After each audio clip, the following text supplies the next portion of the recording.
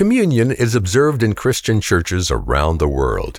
But what is the Lord's Supper? Why is it important? Well, today Pastor Mike Fabarez is talking about the significance of communion right here on Focal Point.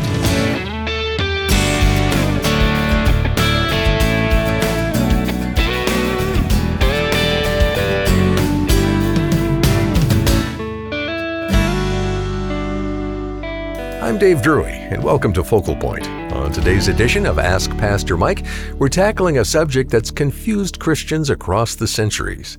Catholics talk about transubstantiation. Lutherans mention consubstantiation. Calvinists believe it's a spiritual meal, and Zwingli call it a memorial meal. There's so much fuzzy talk about the Lord's Supper, but what exactly is communion, according to the Word of God? All right, now let's join Focal Point's Executive Director, Jay Wharton, inside the pastor's study for the answer. Jay? Thanks, Dave. Pastor Mike, one of our listeners has a question about 1 Corinthians 11:27, and that's the passage that warns us about eating the Lord's Supper in an unworthy manner. I guess the first question would be, what does that mean? But maybe you can back up and talk a little bit about what communion is and explain the meaning behind it. Yeah, well, in the passage, it's interesting. There's so much warning. They were trying to commemorate the Lord's Supper, which is clearly, as we see it instituted in the Gospels, a reminder for the church from now until he returns of Christ's death and what it means. It's a covenant, a promise of his forgiveness that comes through the death of Christ. The substitutionary death of Christ becomes the promise of our forgiveness, and the transaction of the cross is something we're supposed to remember with this tangible experience and participation in eating the bread and drinking the cup. And as he speaks to the Corinthians about this, he says, you've got problems, and the way you're doing it is ending up becoming a source of judgment on you. I mean, right after that passage in verse 31, it says, if you would just judge yourself, you wouldn't have to be judged by God. You're being disciplined in this act because you're going about it the wrong way. So the Lord's Supper is supposed to be something very profound for the church to remember the death of Christ and to remember that our life is dependent on his death. Our forgiveness is bound up in that transaction on the cross, and that I'm ingesting these elements as a picture and a statement of my full participation in that. I'm trusting in Christ. I stand with Christ. I rely on Christ and what he did on the cross. So that's what the Lord's Supper is all about. And the issue of sin in Corinth, if you look at the context, I mean, they were just so messed up in how they were going about it. And Paul calls them to examine themselves. See how you're going about all this and the sin that you bring to the table. And you need to search your heart. You need to confess your sin. You need to get right with God before you start engaging in such an important act of the church remembering the death of Christ. Well, Pastor Mike, then can a non-believer eat the Lord's Supper, or maybe somebody struggling in their faith or living in sin? What would we say to that? Yeah, well, maybe two out of the three, I would say. I mean, obviously, a non-Christian should not be participating in the Lord's Supper. And hopefully the pastor at your church, makes that clear when he stands up to administer this. So this is something for Christians to do. And Jay, you've been in the service many, many times that I've led the Lord's Supper, and that's always what I say. This is something for those who participate spiritually in Christ that get to participate in this meal. So no, non-Christians should not be participating. And those living in sin, I want them to participate, but what they need to do is in that time of reflection that I always provide is for people to repent of their sin and get right with God. Struggling in their faith, though, when people say that, I often think that what they mean may be what a lot of us deal with in our Christian growth, and just wondering certain open-ended questions that I haven't quite tied up or whatever. And I think, we can participate in the Lord's Supper and still have questions, still have concerns, still have certain frustrations or doubts about a certain aspect of my theology or my understanding of God. I get that.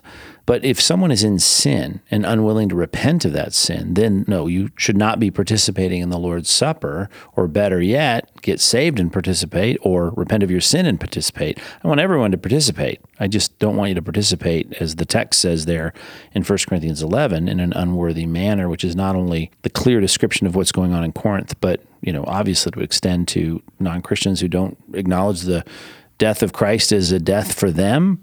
They don't acknowledge their sin, don't acknowledge the fact that God is God and they need Christ. And certainly those that are living in open rebellion against God, they need to test themselves and they need to realize they need to get that right before God. And then they can participate. What does the Bible have to say about the frequency of the Lord's Supper? Certainly we look across the landscape of churches, and there's some people doing it weekly, monthly, at regular intervals. Every time they meet, they get the saltines and the grape juice out. What should be the directive on that? I think, I'm talking mostly, I assume, to congregants across the country, but you should participate in it as often as your church participates in it. So if that's weekly, great. If that's monthly, fine. If it's periodic, great. Just be a part of it. If a church leader is asking the question, I suppose I would say, because this is a modified format of the Passover meal, which was an annual meal, clearly it needs to be at least once a year. The pattern of the early church was to do it every time they gathered. It doesn't need to be that. The Bible doesn't give us that directive, but it ought to be something that we do as a regular pattern of church life. And I think church leaders have some flexibility in this because the Bible didn't prescribe how often this happens, to be able to decide how often that is. Like in my practice of ministry, I try not to do it so often that it becomes a ritual routine and part of the liturgy that people don't get a chance to think about what they're doing. So we don't do it every service, but I don't want to do it so infrequently that you only think about it every now and again. So pastors and leaders need to make those decisions for their churches. And then I would say every congregant needs to make sure they're there when the Lord's Supper is being served. Well, thank you, Pastor Mike. I trust this has helped clarify the purpose and benefit of the Lord's Supper. And we're going to continue this conversation with a message that you did from one of your Thursday night study sessions called God's Church on Communion.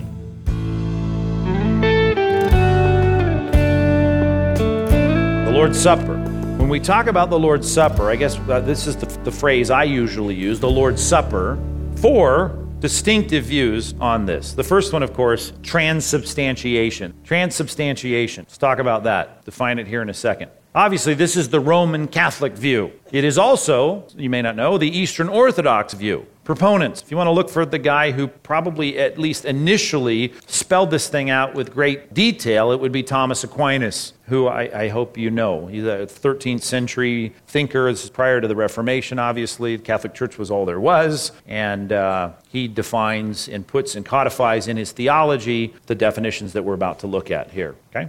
All right, what are we saying? Let's define it. Relation to Christ. All of these are going to be relation to Christ because that's the question. And clearly the statements seem to say is the body of Christ, blood of Christ. Well, what is it? Well, transubstantiation, you're going to go and get some unleavened bread. You're going to get some wine or some fruit of the vine, as the text says. And what's happening there? Well, here's what transubstantiation teaches. The elements of the wine and the bread turn into the body and blood of Christ. Wow. Okay, but that seems to be what we're reading there. This is my body. This is my blood. I do this. I'm participating in the body and blood of Christ. So I can see where they'd come to that. Well, you can't really mean that they believe it turns into on a cellular. This really happened. Yeah, that's the teaching of the Catholic Church. This is Catechism of the Catholic Church, as I said last week, their latest definitive authoritative word from Rome. Section 1376 says, by the consecration of the bread and wine at the Mass, right? The consecration, when he consecrates it and prays and lifts it up, there takes place a change of the whole substance. That's where we get the word transubstantiation, right? The substance of the bread. There is a change of the whole substance of the bread into the substance of the body of Christ our Lord. So it actually magically, boom, it changes substance. And the whole substance of the wine changes into the substance of his blood. This change, the Holy Catholic Church has fittingly and properly called the change, substantiation. The substance changes, right? That's what we're saying.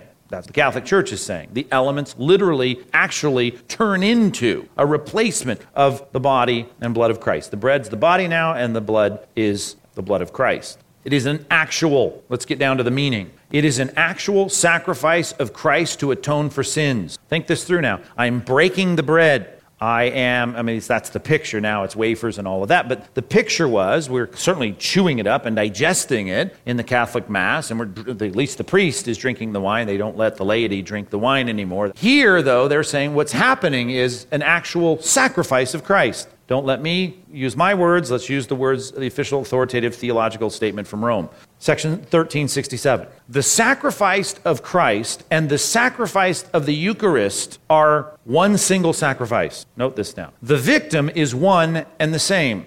The same now offers through the ministry of the priests, who then offered himself on the cross. Hey, the Eucharist is one and the same sacrifice. Victim is one and the same. It's Christ. One now is offered through the ministry of the priest, and then Christ himself offered himself on the cross. Only the manner of the offering is different. Okay? In this divine sacrifice, what you're saying is the actual ministry of the priest with the Mass is an actual sacrifice. No, this is a divine sacrifice which is celebrated in the Mass. The same Christ who offered himself once in a bloody manner on the altar of the cross is contained and is offered in an unbloody manner. Okay? That's the teaching of the Catholic Church. There is a sacrifice going on, one and the same as the sacrifice that took place on the cross. It is an actual sacrifice of Christ to atone for sins. You get to eat the wafer, at least. Don't get to drink the wine anymore in the Catholic Church, but you get to eat it, and it's food that is now, because it's a sacrifice of Christ, freeing you from venial sins, right? Not mortal sins, but venial sins. And you know they categorize sins, and I think we talked a little bit about that last week, maybe not. Yeah, we talked about, mortal sin gets washed away by the sacrament of baptism, according to the Catholic Church, and venial sins are washed away and removed from my intake of the Eucharist. That is the teaching of transubstantiation in a box, in a nutshell, okay? Let's keep moving. Consubstantiation. The doctrine of consubstantiation is not held to by the Catholics. This was a modified, mitigated view, okay? Who holds this view? The Lutherans do. Well, who do you think the proponent of this was? Sure, jolly old Martin Luther.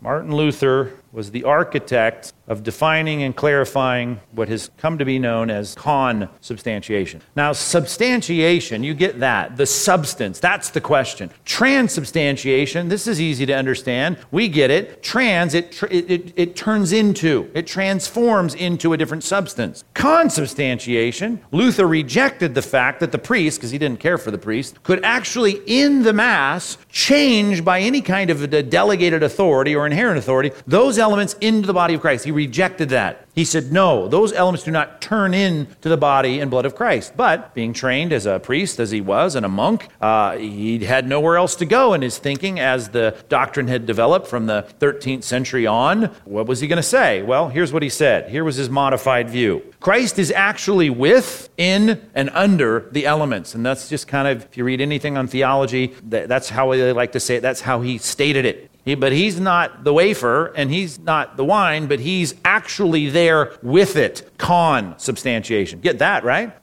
Get it. Consubstantiation. Christ is with it. What's the relation of Christ to the elements? He's there, all over it. Not it, but with it. Now, what do they mean by all this? Well, when you take the communion in a Lutheran church, if you're good Lutheran at least, holding to consubstantiation, you believe that this is a means of grace. They'll call it a sacrament. They have no problem calling it a sacrament, even though a lot of people call these things sacraments and don't know what they're saying. But they do believe that there's some kind of grace given to you in the taking of the Lord's Supper. Okay? Well, what do we get? They'll state it forthrightly. Through the taking and partaking of it, we receive forgiveness. Now, they didn't turn it into anything, but Christ is there choosing to be with it, because he did say, this is my body, this is my blood. Well, I don't think the priests have any power to turn it into that, but Christ must show up there in some special way, and then when we take it, as he said, it's for the forgiveness of sins. So, when I take it, I must be getting some forgiveness from God.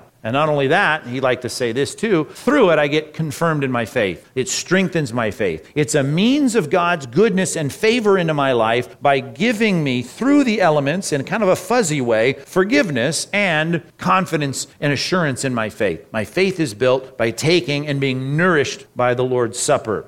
All right, third column, spiritual meal. This is a view I just called spiritual meal, the spiritual meal. Who believes that? Presbyterians believe that. Reformed churches teach this, okay? Now think this through. We had the brainiacs like Aquinas teaching transubstantiation. Catholic Church in the Middle Ages, bannering that. We had Luther come along. He goes, well, I'm not buying all that. So he had a mitigated view. Then his, almost contemporary, his understudy here, not quite his understudy, the brilliant genius John Calvin is the great proponent of this view. Obviously, he's brilliant. All these guys are smart. But John Calvin was the one who took the view further from Lutheran doctrine. He said, well, wait a minute, I don't think Martin had it quite right. And he began to change this. Okay? What did he say about it? Christ is not in, with, and under it. He's not actually there. He's spiritually present in the element. Okay, this gets really fuzzy, and it is stated. I've read I went to a Reformed seminary, got a doctorate there, and a lot of fuzzy writing about the Lord's Supper, in my humble opinion. You can read the Westminster Confession, you can read the Heidelberg Confession or Catechism, you can read all these things, which I have, and it's just a lot of fuzzy talk in this. But what you'll get is Christ is spiritually present there. Not actually, certainly doesn't turn into it, but he's there in a way that he's not in other stuff. And he's spiritually and focalized in his presence in the elements. They also like to call it a means of grace. Okay? Heidelberg Catechism, question 76, speaking of the Lord's Supper. It is not only then to embrace with a believing heart all the sufferings of Christ, right? And thereby to obtain pardon from sin and eternal life, but also besides that, to become more and more united with his sacred body by the Holy Spirit, who dwells both in Christ and in us, so that we through Christ, who is in heaven and we on earth, notwithstanding the flesh of his flesh and bone of his bone, and we are governed forever by one Spirit as members of the same body and one soul. That's what's taking place when we partake of the crucified Christ. We are becoming, to quote the heart of that statement, more and more united to his sacred body.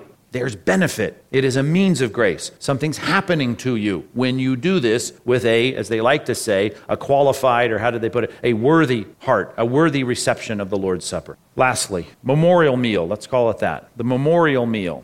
People that believe this would be like Baptist churches, Bible churches, Compass Bible, EV Free churches, Calvary chapels, you name it. A lot of evangelical churches under this banner right here. Okay? Primary proponent of this, you then had Zwingli come along, and Ulrich Zwingli said, no. You guys are all wrong. And people still hate him for this view, but he was right. Christ, he says, it doesn't become it, and he's not actually there, and he's not spiritually there, any more than he is, in anything else as being present in the person of the Holy Spirit, omnipresent all over the world. He's not, there's no special presence there. Okay? It's a wafer, it's unleavened bread, it's a cup of wine or a cup of fruit from the vine, grape juice, whatever. It is what it is, and it's not that there's some power in the element, and it's not that there's something spiritually taking place when I participate in it, like the Calvinistic or the Lutheran view would state. He simply says it commemorates Christ's death. It is an act of remembrance. That's what we mean by commemorate. I am intending in taking this to take my mind back as Christ commanded, do this in remembrance of me. But he's saying what most of our churches, well, not most of our churches, a lot of churches don't believe it, but what our church would teach, what I would teach, and what I believe is that all of these things are word pictures regarding the profundity of what Christ is doing on the cross. We're reminded. That's the point. We are reminded of the benefits of Christ's redemptive work. And that's important, critically important in the worship of the church. We come back to remembering that. We preach Christ crucified, and then we have this ordinance of Christ that doesn't become a means of grace any more than anything else that brings our mind back to Christ would be a means of grace. If you want to use that phrase, and I know a lot of people who haven't split the hairs of theology very well like to use that in circles like ours, you can call it that if you want, but what's the point? What are you saying? See, Calvin said something more than what Zwingli said, and he's certainly saying something more than I would say, or certainly, Luther's saying way more than I would ever say, and that would be, yes, clearly there's a benefit to taking the Lord's Supper.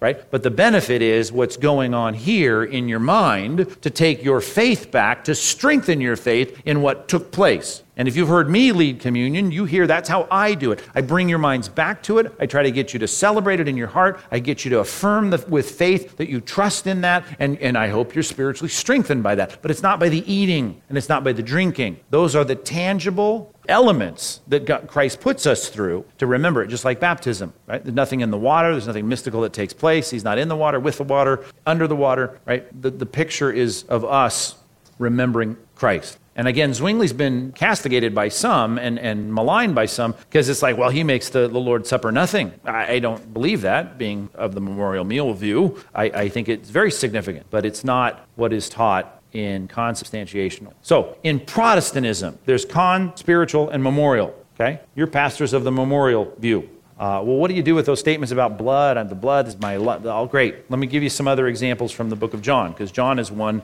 who hits this real hard in chapter 6. But in chapter 8, he says this. Jesus spoke to them and he said, I am the light of the world. Whoever follows me will not walk in darkness, but will have the light of life. We read that. You have no problem with that, but you don't think Christ in, with, under, or turns into photons, right? You get it. I think we should get the fact that Christ is not turning wine into his blood or turning bread into his body. And he's not trying to say, well, I have a special relationship with bread and wine, or any more than he has a special relationship with photons. This is a great illustration and a great picture of what Christ is doing, but like salt and a lot of other things, this is an example. John 10, he says this, John 10, 7 and 9. Jesus said to them, truly, truly, I say to you, I am the door of the sheep. And he talks about that in verse 8, and then he says in verse 9, he says it again, I am the door. If anyone enters by me, he will be saved. He will go in and out and find pasture through the door, and I'm the door. I am the door. No one pictures Christ as a piece of wood, right, with hinges. No one ever thinks he has a special relationship to doors and hinges, right? It's not there anymore. I would say, to take it back to where we started, that those who were eating the lamb, the roasted lamb, and eating the unleavened bread thought that there was anything about that in particular. It was obedience in doing that, thinking about substitution, thinking about taking my leave of Egypt and not fitting in.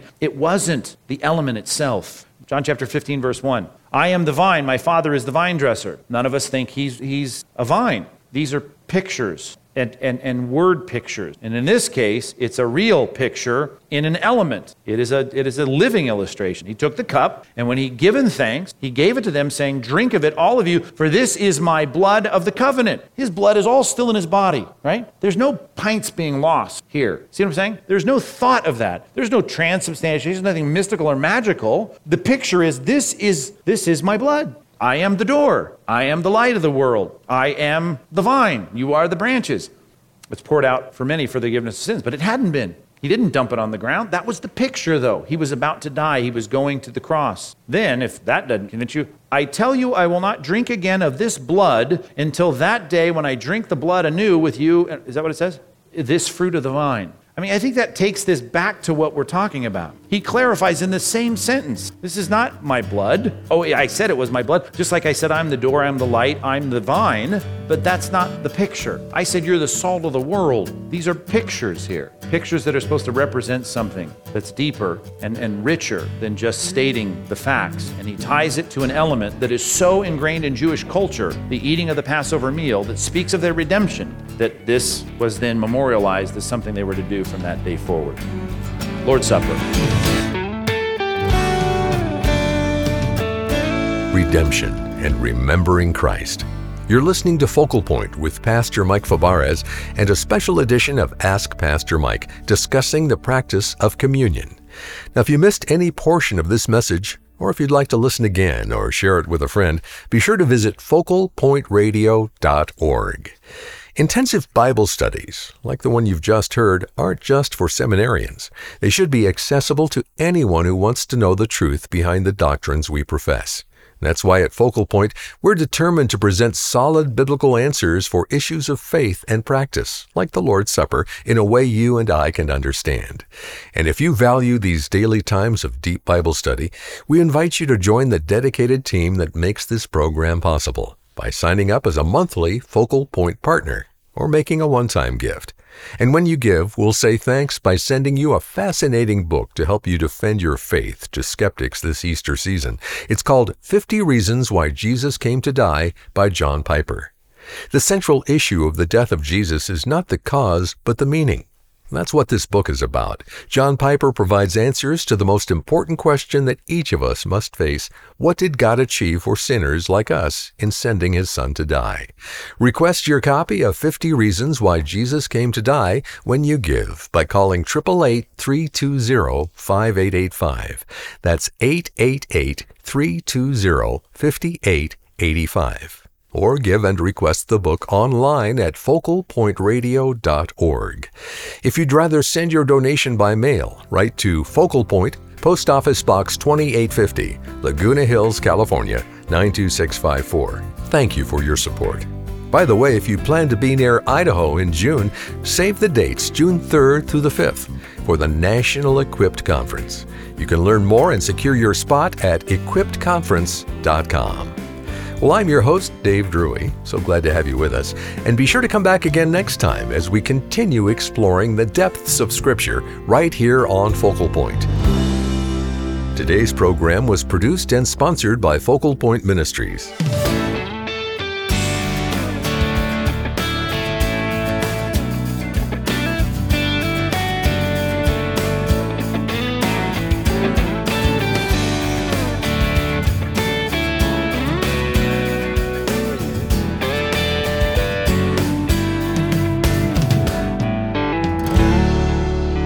program was produced and sponsored by Focal Point Ministries.